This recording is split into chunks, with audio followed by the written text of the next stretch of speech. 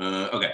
Okay, I keep delaying us. Are we ready to start? Sorry, me too. No, yeah, I keep. Yeah, it's nice to see you guys. It's nice to see you Nice too, to buddy. talk. Yeah, It's yeah, nice It to is talk. nice to talk. yeah.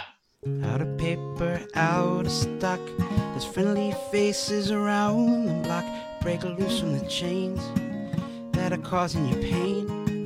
Call Michael and Stanley, Jim, Dwight, Creed. Call Andy and Kelly for your business paper needs. Or Dunder Mifflin, the people versus paper people. Dunder Mifflin, the people versus paper people. Dunder Mifflin, the people versus paper people. Hello and welcome to the Michael Scott Podcast Company, a show for fans of The Office by fans of The Office. I'm your host and philanderer, Sean Roney. And I'm Edwin James, Advanced Refrigeration.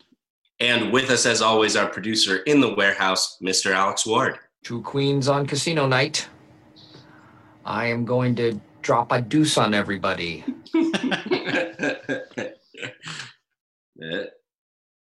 Is there another drop? Smart. Old friends. Okay? No. That was the same one I got you with last episode too. I Gosh, just always darn use it. that one. Well, every week we get together and talk about our favorite show, NBC's The Office. Old friends, new lovers, and the disabled. Welcome, everyone, to Casino Night, our episode on Casino Night, Season 2 finale. Woo!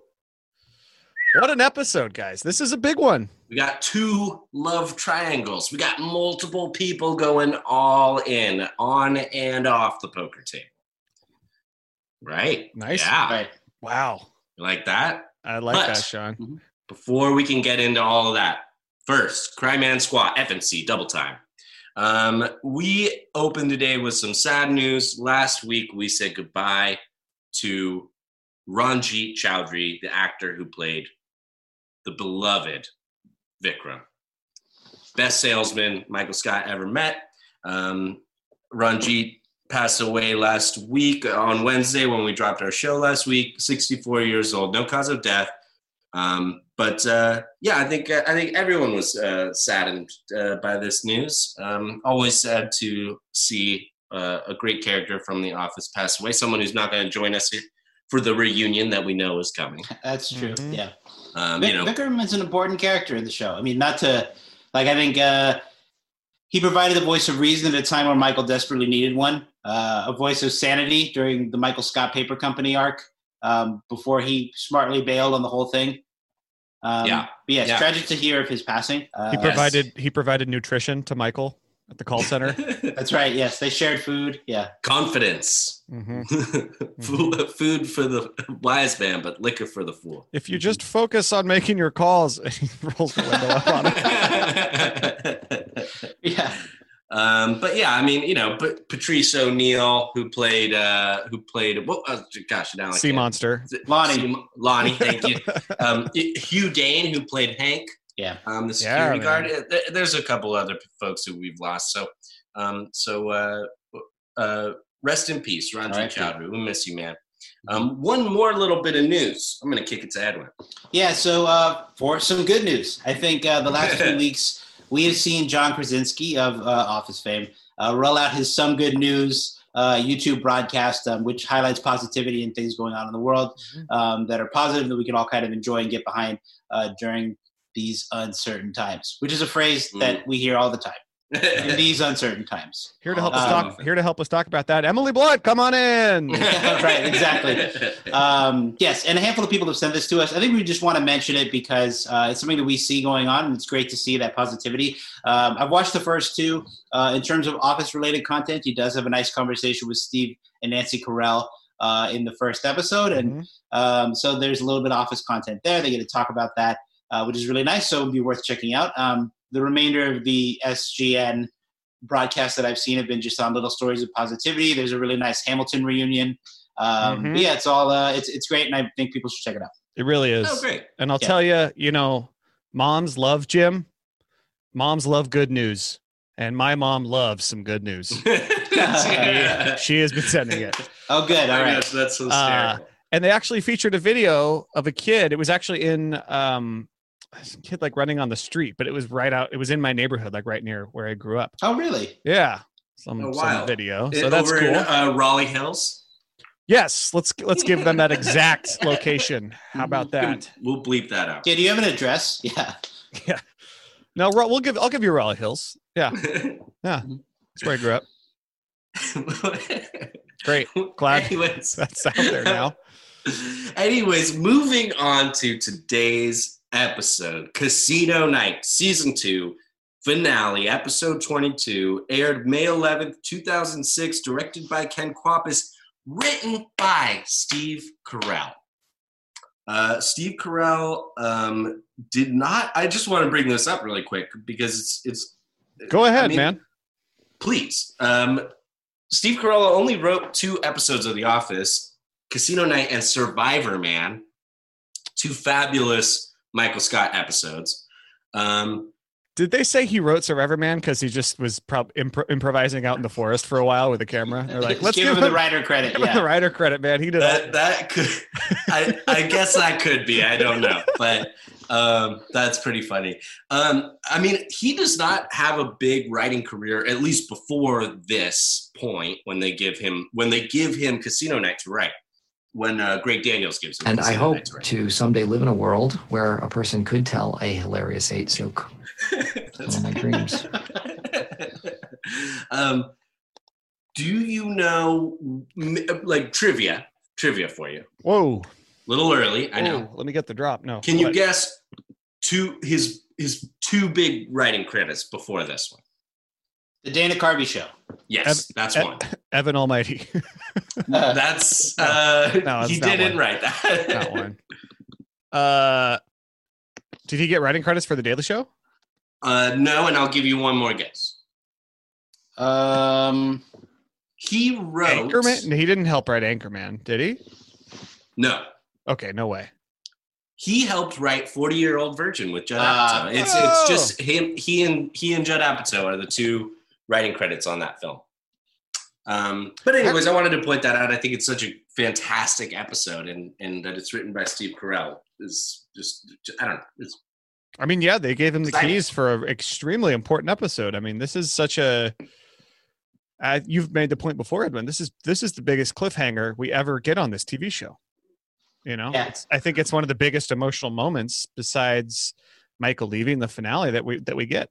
I think top 3.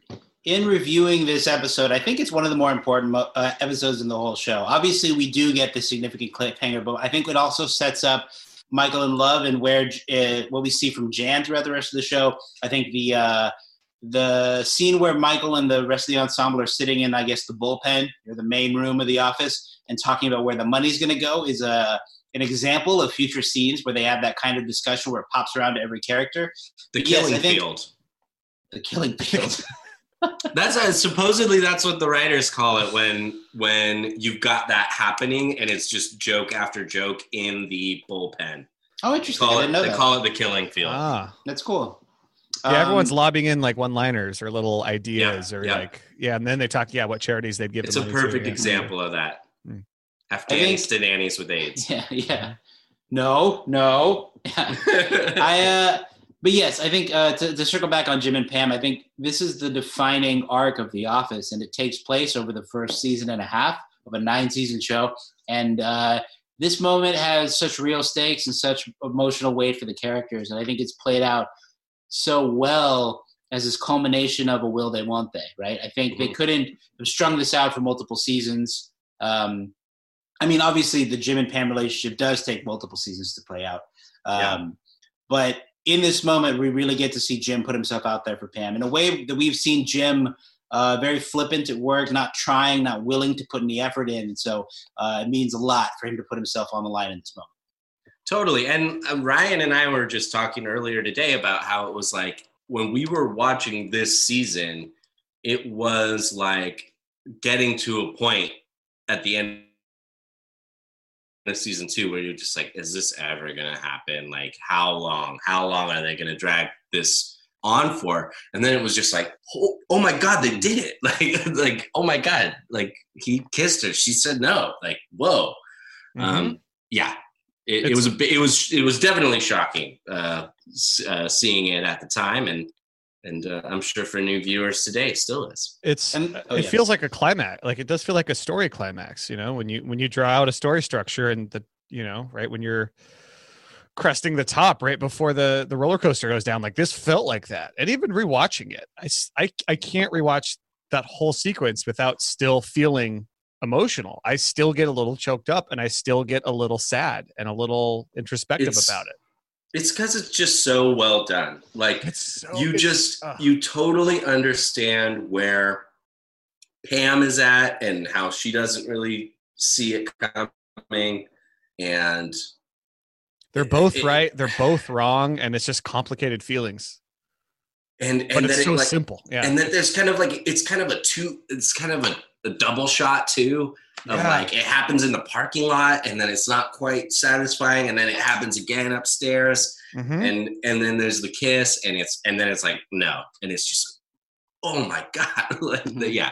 I mean, at least the first time, but still rewatching it, you still feel that emotion. It's and I think too, the way that they cut away at the end and go right to the credits, they don't give you anything to go off of. Yeah. And then I think directly before this, we see Jim and Pam gambling at the same table. And Pam does that look with her line where she looks away, and Jim says, "Oh yeah, right." So he calls her, and he gets it wrong. I love that you brought that up because it's one of two moments in this episode where the two are like silently communicating, and like so they're kind of like she's doing that thing where she tilts her head and stuff like that, and in that moment.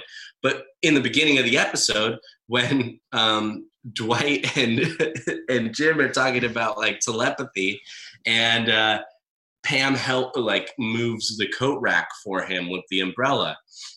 Boy, they really got lucky that Dwight asked them to move the coat rack. Yeah, I know, right? I know.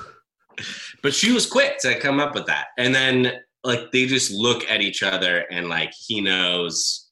And anyways, and I love that whole bit too, where she just like holds up the umbrella like that. There's no sound in that entire bit once he starts doing well, and it's so rules good. It's like rules of three, right? Because we see them clicking, like see them really flirting during poker, and that's a really good point. I'd never considered that, Edwin, of like Jim calls her bluff in that moment and she wasn't bluffing, which is what happens later. But we get them doing the poker, we get them playing the prank on Jim at the beginning, and we get the whole part where they're watching the wedding band tapes. So we get these three different moments. The whole episode is spent just getting the chemistry between Jim and Pam to this level that's undeniable, and just like bubbling. Look at how perfect these two are. Boiling. And it's the whole season has been like that. And then this episode hits you 1, 2, 3 times, and then it delivers that ending, final blow, and it's devastating. And then it's exciting, and then it's confusing, and then it's over, and it's Angie Hamilton's name. Her name is seared into my head because you're just like, and then suddenly it says Angie Hamilton. It's the first credits. Who is she? Yeah. What happened? Did you do that? Yeah. I think too, it's interesting to follow that way that the gambling scene sort of precedes Jim putting himself out there and telling Pam how he feels. That he gets clapped off by Kevin. It's Jim Halpert, ladies and gentlemen. That's such a great moment. And I love that. There's an element of, as we think about the way that season 2 ends and season 3 begins, Jim is gone. So in a way, it clears the way for Jim to leave. And there's a moment at the beginning of the episode where Jim says, "Why did I talk to Jan about transferring? It's obvious. I have no future here." So there is such a great like dynamic of gambling, of putting it all on the line, of risking it all, you know. Jim out here looking like he's about to risk it all. I mean, hey, and if we could just move on to another story arc in this episode, Michael Scott putting it all on the line. Woo! Putting Jan and Carol up against each other. Double date. 2 queens on casino night. Yeah. Mm-hmm. The sequence where he does the double booking between those 2 phone calls. Very well done. So good because he's like doing really well with Jan too. He's doing really well with both. Like he's actually competently talking to women, which he's never able to do. He there's that part though where he's like, I am the Eva Perón to your Cesar Chavez. And I had to look that one up. Eva Perón was the first lady of Argentina in the 1940s and 50s. Cesar Chavez, an American labor activist in the 1950s through 70s. There is no connection. Which I could have guessed. Sean, thank you for looking up some history stuff. That warms my heart. I like to figure out some history facts for The Office. So I'm trying to educate myself and everyone during these times, during these unprecedented times, these uncertain times. I think this moment. Are gonna love this. The interaction between Michael and Jan and Carol sets up Michael's love life for the rest of the show. I think, to your point, we see Michael being very confident in his interactions with women, and he's portraying himself to Carol as kind of a normal guy. He's enjoyed his condo, and he's hosting this charity event in our warehouse. Carol, how's the realty business coming? Is it real good? Still me, Michael. Yeah. That bit too. Fantastic. Dr. Levinson, I presume. Jan Levinson, I presume. Hey, Jan, how's it going? Yeah. But yes, it establishes that Michael can be normal and that he can be a person that somebody would want to be with.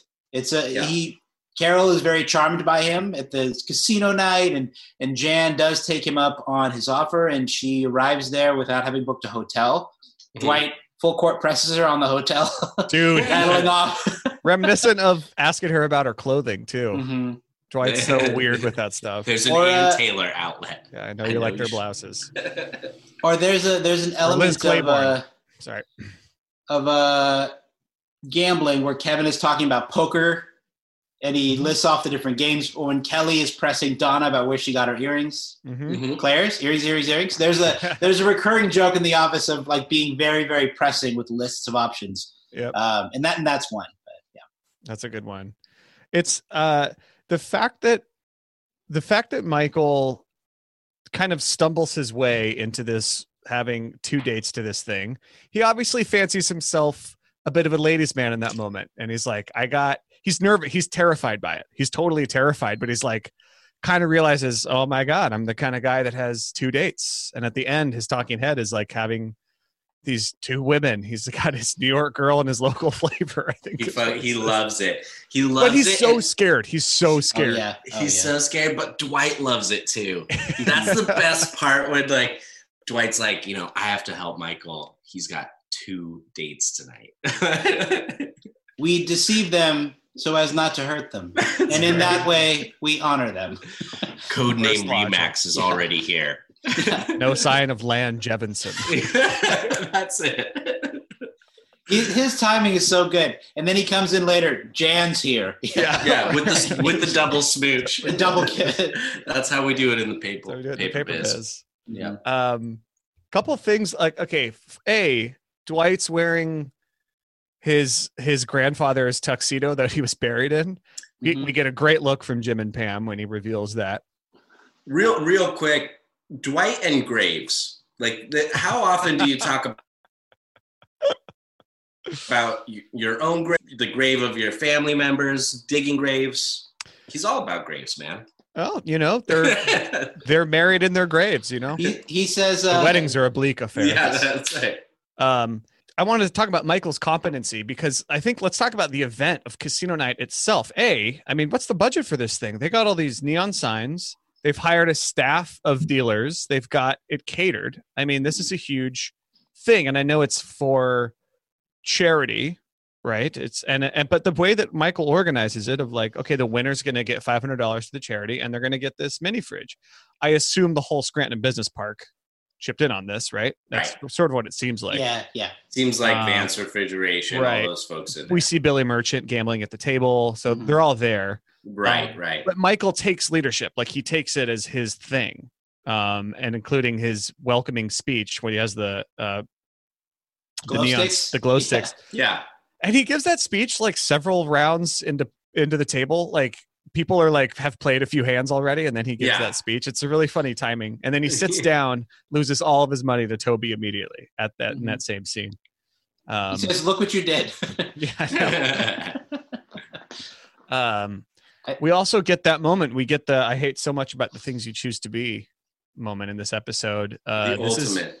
the ultimate, and boy, isn't it great how much room they give that scene to breathe? It takes its time. It just lets Steve Carell stare at Toby with contempt. It's so good. Toby's delivery of his line is so dry. Like, I mean, Do you want me to keep going? It's in our dangerous warehouse. Yeah. It's gambling, which is illegal. It's catered by Hooters. School night. It's a school night. Do you want me to keep going? Do I need anyway, to go on? Yeah, another wonderful arc that's burns really, it. really established there. I mean, it's happened before, but that scene is just so special. And then go. Oh yeah. Oh, go ahead. When Toby wins and he takes Michael's money, he says, "I'm not much of a gambler, but it felt really good to take Michael's money. I think I'm going to chase this feeling." So funny. I don't think he does. Yeah. No. It was supposedly it was a suggested story arc for season 3 that Toby might spiral into a gambling problem, but they never went. Oh, sure. He gets a writing problem instead. Right. The closest he gets after that is when he teaches Pam how to punch Michael. I mean, that's kind of the same feeling I'm sure he's looking for. Oh yeah, that's one of his coolest moments. Yeah. That, and do you want us to all sit Indian style in Diversity Day? Yeah. Those are his most badass moments. Toby's most badass moments. Fun is also in the word. Yeah, that's right. I'm leaving. To bring it back to your point, Edwin, though, because we see Jan showing up without a place to stay, and it's this weird thing where like someone wants to come hook up with Michael and then is rejected, which is crazy that Michael Scott would ever. He does it almost accidentally. He doesn't even really mean to. But you're like you said, it does set the next couple seasons of his romance up, of sort of casting him into this. He's sort of in this gravitational pull between all these women, and he can't choose one, and he's just afraid of all of them, and he eventually ends up with Jan, who's terrible. I think absolutely. I think the other side of that is it sets up Jan as someone who doesn't always make the right decisions and second guesses herself. Where she's out there with Jim and she's smoking and she says, I drove 2.5 hours to get here and I'm totally underdressed. Why did I do that thing? Why did I do that thing with Michael? Why did I hook up? She asked Jim that, and Jim's like, yeah, why did you? Like, why did you? I know, he's not very nice about it. But it foreshadows the cocktails episode, the negotiation. Cocktails, where she's also smoking a cigarette and going, I date Michael Scott publicly, and claps in on myself like a dying star. Yeah, that's what I thought. A couple tough moments for Jan. Yeah. Tough look from a girl. There is also that moment between Jan and Carol where they both know that they are after Michael Scott, and like Carol says something like, "Oh, well, I'm having a nice time." Like, and it's just like there's something about the way she says it that's like, oh, them's fighting words. I also think neither of them want to admit to themselves that they're doing that, and they don't want to admit to each other. Yeah. I think Carol doesn't know. Carol has been pretty well fooled by this point. She might have thought that Michael is a little odd when she sold him the condo, but since then she's only seen him be great with kids and during his birthday party. Yes, that's right. So at this point, she's like, I'm in, and he's got other women trying to get at him. So I should hurry. I should lock it down.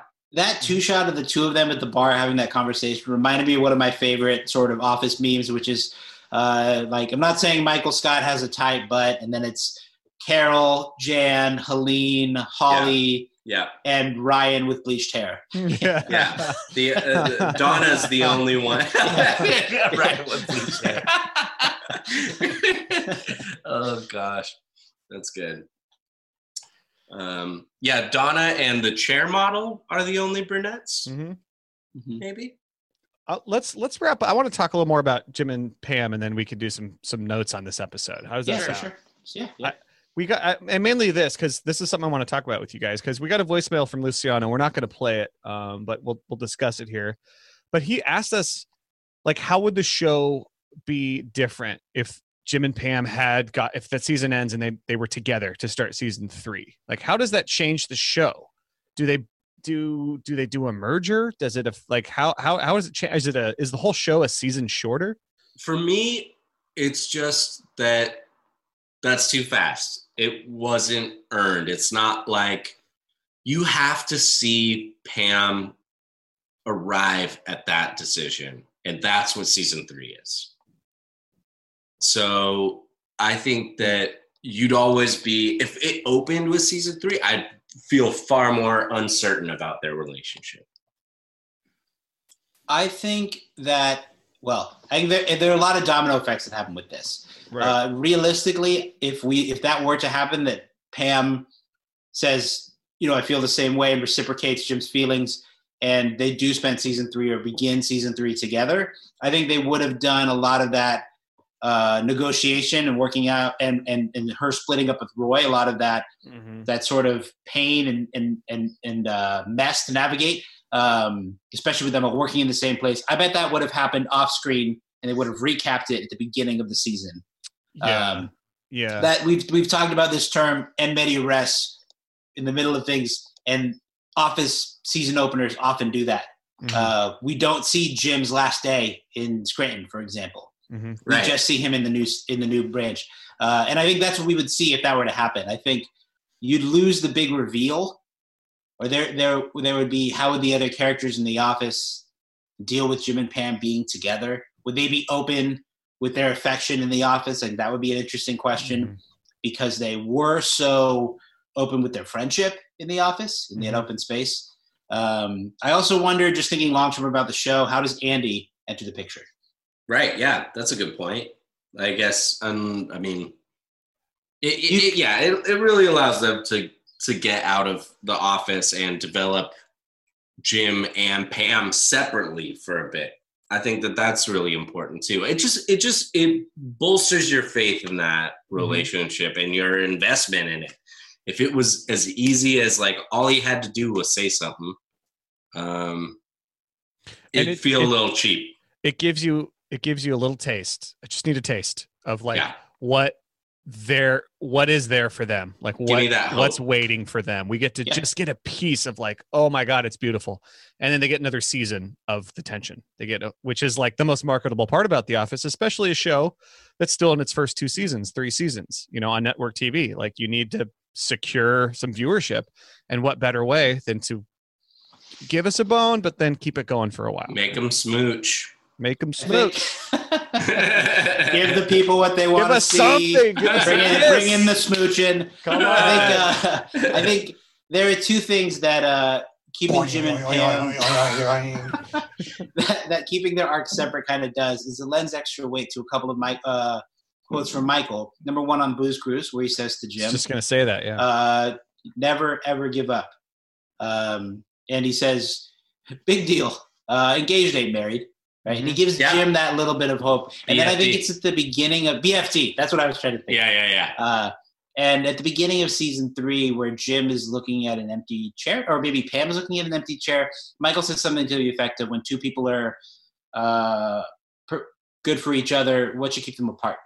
And there's a level of realizing how far apart Jim and Pam really are. And the other thing that I think, to your point, Pam and Jim develop more separately in different places, and when they come back together, it's that much more fulfilling. But I think there's that scene where I want to say it's during the negotiation in season 3, where Roy comes in and attacks Jim and is subdued by Dwight, and then later he and Pam are having this sort of last conversation, and Roy says to Pam, "You're not even going to try to date him.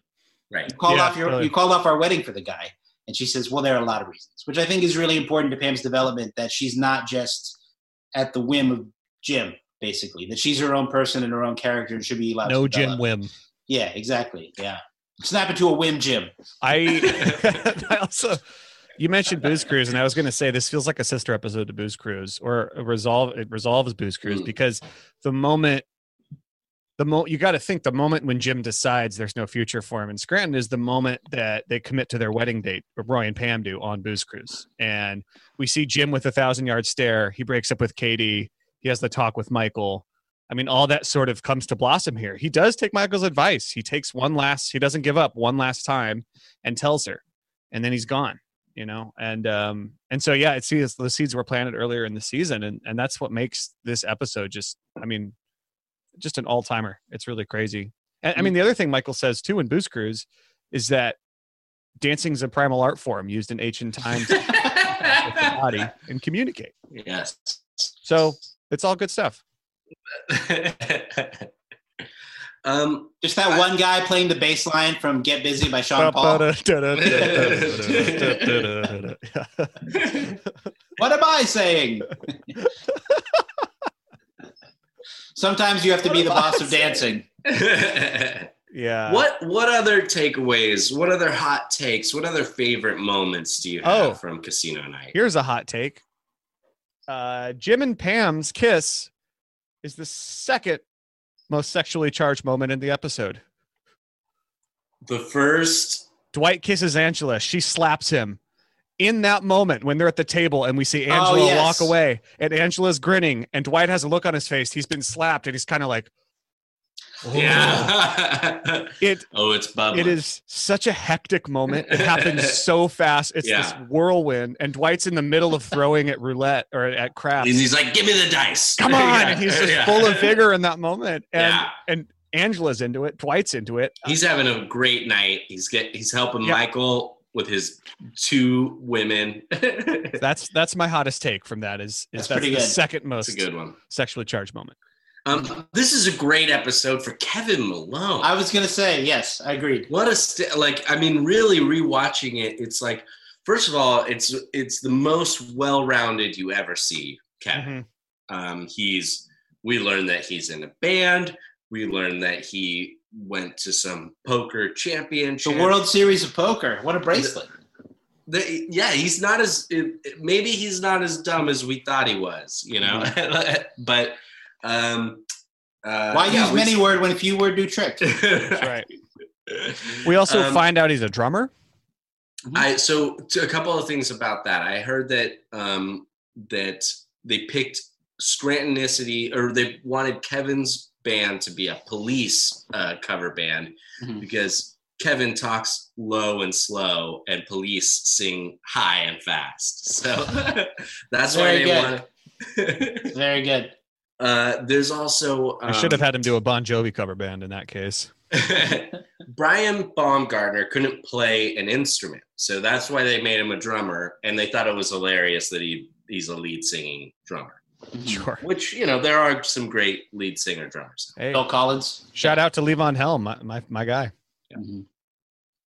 I think yes, to your point, I think this is the smartest we see Kevin portrayed. In this poker, in that one fleeting moment where he talks about winning a poker bracelet, and then he's just wearing glasses low on his nose. That's what we're really talking about. The Jim Halpert, ladies and gentlemen, moment feels a little more self-aware. That's a very that's a Brian Baumgartner line, not a Kevin Malone line. Yeah, I also think the joke that he has in the conference room as a part of a talking head is a very perfect encapsulation of a Kevin joke from early in the season, which is he says, "I'll probably donate it to something with animals or people." It's a very, very good Kevin joke. It's a real double fudge Angelo moment. It doesn't play him as it plays him as a stupid character, but not in the same over the top way that it does at the end of the show. It's just the way that he says it, less than It makes him. It doesn't make him at all unlikable. It makes him much more likable. Even though it's like, It reminds me of when he thinks, "I got the foot bath for myself." It's that kind of a moment. Maybe I should have taken the iPod. Oh shoot! Yeah, it's Kevin being Kevin as opposed to the very cartoonish, the most unthreatening member of the office. Yes, Kevin Malone. Edwin. I love I think this is a funny episode for Creed where he just talks about how much he loves stealing. This is one of my favorite Bob Vance moments. I love little audio bits in the show. Oh, I hope you're going to say what I think. He says, the night's chip leader and the winner. Yes. I noticed that. Beautiful. Oh, The this winner. is beautiful. Yeah. Just the way he says, the winner. I love it. Provided by Vance. I love the way Phyllis lights up when Michael says that the winner's going to get a mini fridge early on in the episode. Mhm. Phyllis really lights up. Yeah. Oh, I got all the clovers. Yeah. Creed just being like, honestly, I just love stealing. I love stealing. I think I brought up in trivia before, but that poker hand, Kevin plays it right. 3 queens. But he has 3 of a kind with queens, pocket queens. It's the right time. But yeah, Phyllis, the accidental flush, which happens sometimes. All clovers. All clovers. How funny that Kevin and Michael have the same hand, 2 queens. Hey. Oh. I have a couple little notes from this one. I don't think the mind control prank, it doesn't age that well. It's just kind of like, come on. Like Dwight, at this point, Dwight's a bit of a different character, but I get it because Dwight's so eager to believe that magic exists or like telepathy would exist but it's like, dude, come on. Jim has been pranking you forever. He just not control his mind. Also, Roy has to be talked into going into a casino night at his own warehouse. Like when he's trying to get Pam to not go, and he's like you're gonna, why? Because it's not an open bar. Like, come on, bro. Like Hooters is catering. This is Roy's thing. He doesn't want to participate. If you're gonna be my boyfriend, yeah. Got to do boyfriend things. He didn't even want to hang out at Chili's. Kelly's quote about Kobe reminded me, this is like height of the Kobe scandal. That was kind of like oh, wow. Man, what a crazy time. Jim has a big quote in this episode that goes totally under the radar when they're watching the wedding tapes. And he's talking about how they're all like, these guys didn't give up on their dreams. You know, you have to watch all of these, and then it'll probably all be terrible, but that will make me feel better about not having dreams. And then she's like, there's a Kiss cover band, and they just kind of move on. But it's this line Jim says that's really like kind of at the heart of his character for a long time. He has no dreams. That he has no dreams, and he can't stand that about himself. But he does. Eventually. He does have dreams. He wants to be with Pam, but he can't acknowledge it. He wants to start a company called Athlete. No, that's a great line, Alex. I noticed that too. I thought it's almost a throwaway line, but it really contains a lot of meaning, and it says a lot about Jim in the early seasons. I think the other note or forgotten joke that I had was when Michael does his Lady Luck presentation. Well, I love that he throws the little snappers on the ground and then has to tell Dwight. and then at the end, he sits down, he goes, shuffle up. He goes, let's get it started. The Black-Eyed Crows. Which is just a joke that I'd forgotten about. The Black-Eyed Peas. Yeah. Oh my gosh. Black-Eyed Crows. Sorry, I have one last sticky note here that just bugs me. This has always bugged me about this episode. When he loses to Toby, they flip their cards. They never play that hand out. There's no cards put down. The dealer gives all the chips to Toby, and not a single card is put on the table. So unless Michael went all in, Toby went all in, and Michael folded, which is ridiculous. It's like, you got to see the flop there. Anyway, it's just basic stuff that bugs me. Anyway, whatever. Then Michael busts at craps right after that. How much money do you think Michael lost in this episode? And who knows? All the money in his shoe, no doubt. Yeah. And then my last other favorite line from this episode is the Jan and Jim conversation. Yeah, why did you hook up with Michael? It was very late, Jim. Very, very late. That's the only reason she gives for hooking up. He nailed the sale, man. He nailed the sale with Tim Meadows. It was hot. Edwin, what about you? Any final thoughts on Casino Night before we move on to our conference room and trivia? No, I think this is, as we mentioned at the beginning, this is one of the more important episodes of the entire show. I think we really nailed down, or were able to talk a lot more about how that Jim and Pam gambling scene right before the dramatic reveal from Jim really sets it up. And I think looking back on this episode, that was my big takeaway is the metaphor of gambling, this idea of going all in, and the way that it sets up Jim and Pam's sort of relationship for the rest of the show. This is a highlight, signature, iconic moment in the entire run of The Office. Jim is a pair of queens in the hand, and Roy is a flush in the bush. Well said, Alex. And that wraps up our episode on Casino Night. Moving on to a little conference room. 5 minutes. Okay, everybody listen up. If you are not in that conference room in 2 minutes, I am going to kill you. For conference room this week, this question comes from Leah on Instagram, and she says, let's see. Hello, Michael Scott Podcast Company. First of all, love the podcast. Always makes me laugh and smile. Thank you very much. And she says, I have an unpopular opinion, and I wanted to hear how you guys feel about this. I think that Andy should have never broken up with Jessica to be with Aaron. So what do you guys think? Jessica. Wait, does she back it up? Is that it? No, that's all it is. Just okay. God, it's hard to even think about after talking about Jim and Pam so much. Yeah, I guess I agree because things did not work out with Aaron. He did a horrible job with that relationship. Kind of seems like he could have stayed with Jessica and impressed his parents and all these other things, and maybe he would not have turned out to be such a prick in those later episodes. Yeah, stay with Jessica. Stay with Jessica. Don't waste Aaron's time. She's an angel. Don't even go near her. Jessica falls into a category of characters who were made to not really root for on The Office, even though they don't really do anything wrong. She hasn't done anything wrong. Karen Filippelli, I feel like there are a couple others. Roy, a little bit. Yeah. Almost. Well, Roy they portray as being perfect for Pam, or I guess Roy tries to assault Jim. Yeah, that's true. Jim. That's true. And he destroyed that bar with Kenny. With a sock full of nickels. Yeah. He had that DUI. Yeah. But anyway, thinking about this question, I thought this is for the YouTube. Let's all do our impression of Roy's mugshot.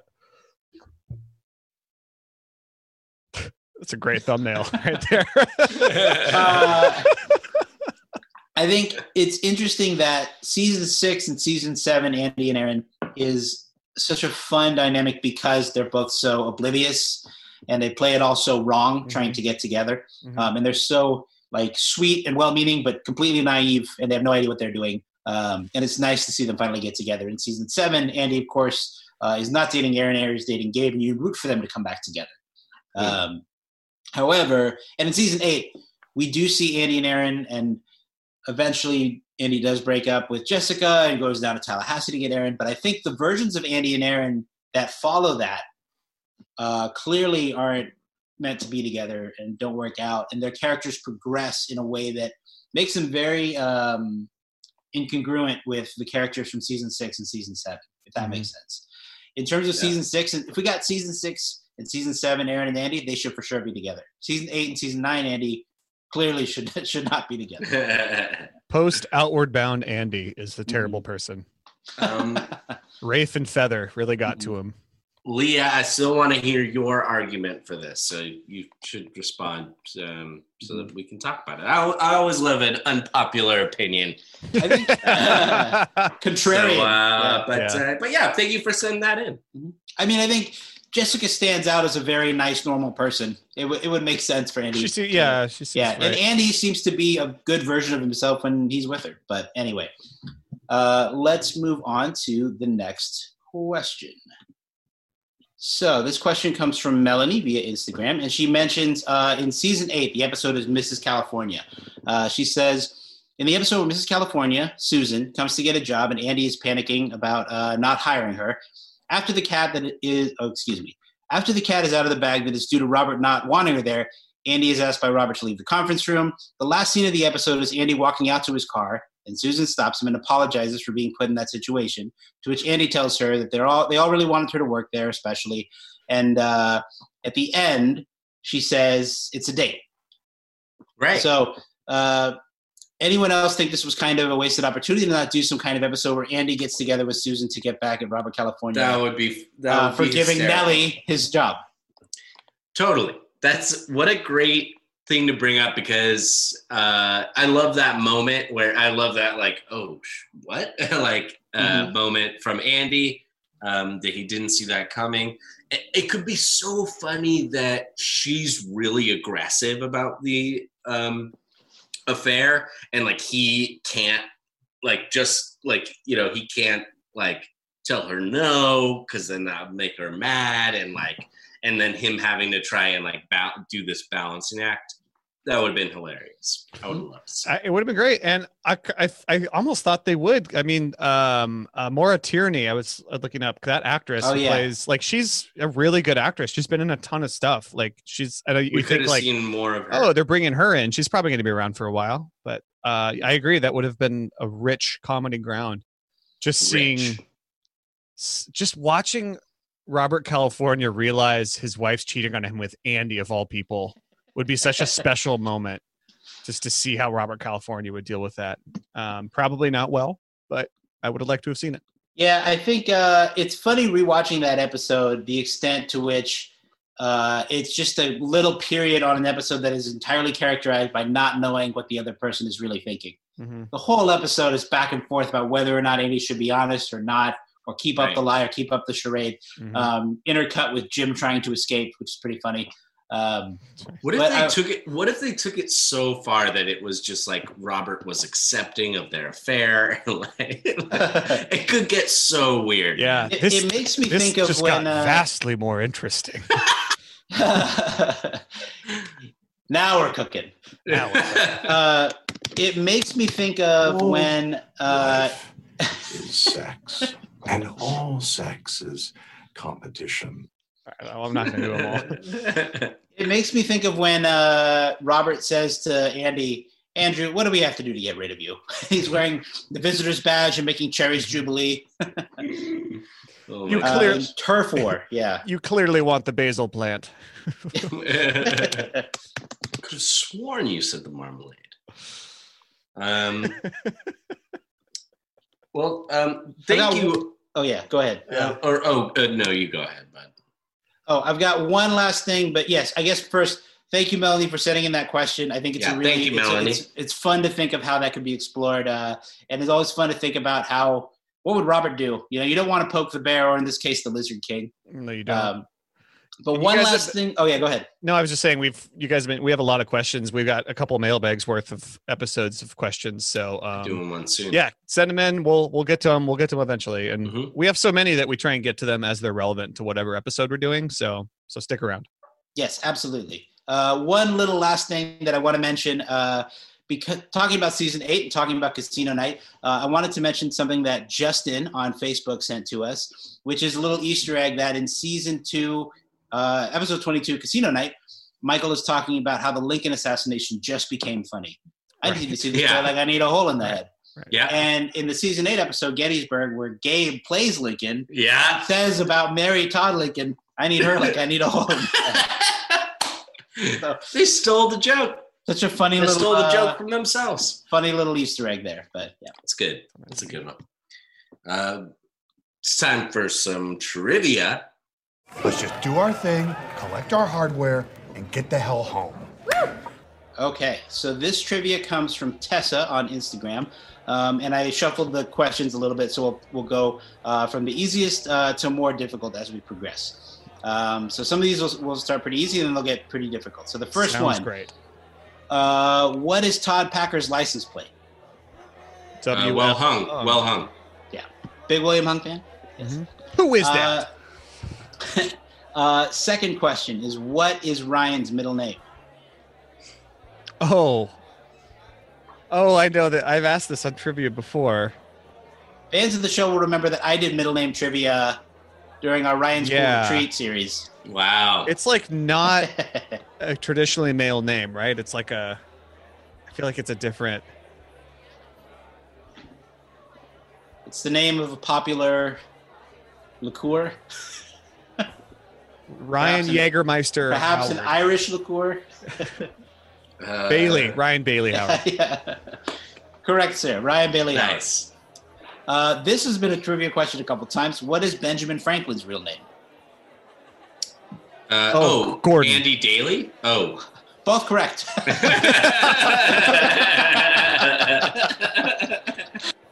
Somehow both right. Yeah. Gordon is the real answer. Andy Daly is the actor. Yeah. No one, when I go both back syphilitic to watch... too. When I go back to watch old movies and TV show and comedy from the past 20 years, no one appears more, and I'm like, oh, it's Andy Daly. Yeah, Oh my gosh. In bit parts as doctors always or popping hosts up. or yeah. you can't repress his just jubilance and energy. It's Did just you ever too good. watch his show where like Review? Review? Yes, the Yeah, Review. so good. I drank That's a up great- Review. It's so It's good. great. It yeah. The is- original one is good too. Hey, for this Corona quarantine, it's not very long. I think it was only ever 2 seasons. Give it a watch if you enjoy Andy Daly. I would also highly highly recommend. recommend the episode of the Conan O'Brien podcast where he has Andy Daly on. And Andy Daly Oh, yeah. does some Yeah. characters. It's very, very good. Wow, he's very topical for the Corona quarantine. All right, moving on. Next question. Isabel. What is Isabel's job? She's a dental hygienist. Correct. And she makes love like one. Do you remember, bonus trivia, do you remember where? She's a dental hygienist from blank. Carbondale. Correct. Nicely done, sir. Okay. They did Exit not City. have yams at the gas station in Carbondale. Really? Because they always have yams. What is Andy's guitar name? Oh, Blank and I would like to play you one last song. it's not Mabel or like. No. That's a It's good like- guess. I feel like it's an I don't old timey know. name. It is, I don't know. yeah. Louisa or like You're in the zone, I think. it's not Luann. No, you've No, got the that's right. BB. That's BB you got King's guitar. The right first Lucille is BB King's guitar. letter. Lucille, yeah. It is Lucille? No. no, Lucille is BB King. Yeah. Yeah. Lucille Oh. 2. A piano can stand on those legs. Can I get the first letter? L. It is I told L. you. Oh, you did. Oh, I was trying to tell you.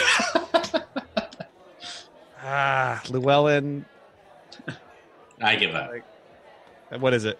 Lorelei. I knew that. Okay, this is where it gets kind of tough here. Let's see. When Karen moves to Scranton, what room number and hotel does she stay in? 323. No clue. I don't know. The Days Inn, room 228. Oh, the Days in though. Yeah. Okay. Where she talks about moving in next to Jim. Yep. So it's in a quote. So Yes, definitely. This one is tough. Let's see. So the question. Okay, so the question is, what does Michael prefer, the Summer or Winter Olympics? But it's really, what Olympics do Michael and D'Angelo prefer together? I think they say Win- summer Yeah, they both say Summer. That's good. Yeah. Yeah. because They- everyone they- says summer. Yeah. They say it at the same time, and it's one of the moments in their evolving friendship. I guess that wasn't. Did that just happen? Yeah. Okay. When Dwight shot a gun in the office, what did Andy's tie look like? This is also in a quote. Wow. So. Oh yeah. Oh yeah. That's right. I don't know. Dwight is trying to set up. So a gun was fired, and Stanley says, "We all saw you do it." He says, "Really, Stanley? What gun was I? Or what hand was I holding the gun in? What did Andy's tie look like?" And Aaron pipes up and says, "Navy blue, little red anchors." Yeah, that's right. It's a Beaumont. A Beaumont Adams. Beaumont Adams. It's a girl's That's a gun. girl's gun. Yeah. Why would you put a banana in your holster? Well, if you weren't hungry now, but you got hungry later. And then the last one. So when Banana So the- holsters. Good trivia team name. or banana I like it. slings. Or banana That's the name of the yeah. So this episode is when Pam goes to interview at the real estate company in Philly, Right. played by Bob Odenkirk. What Yep. poster does the real estate manager have hanging above his desk? Oh, is it one of those motivation ones? It's a movie poster. Oh, it's a movie poster. Oh, And Jim and Pam are talking about the interview over dinner. I don't know. Just Die guess Hard. What poster he had.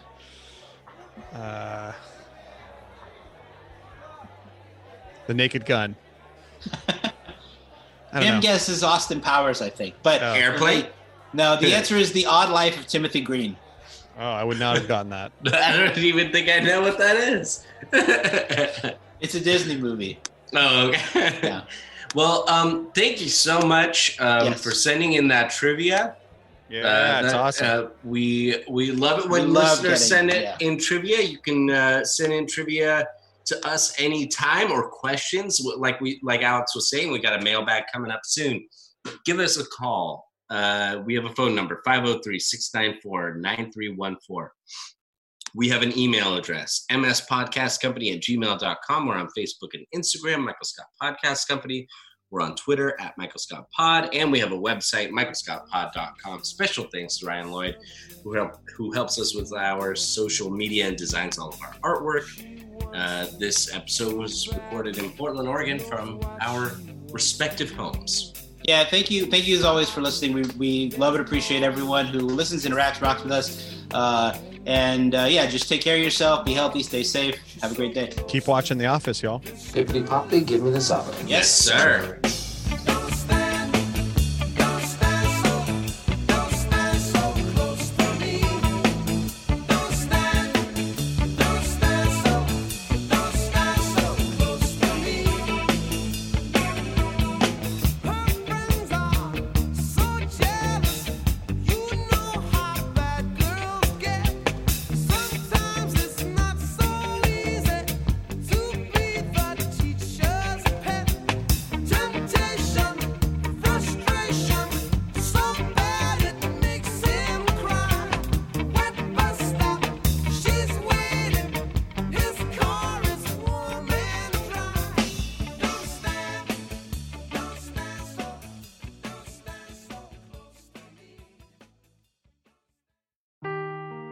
Seeking the truth never gets old. Introducing June's Journey, the free-to-play mobile game that will immerse you in a thrilling murder mystery.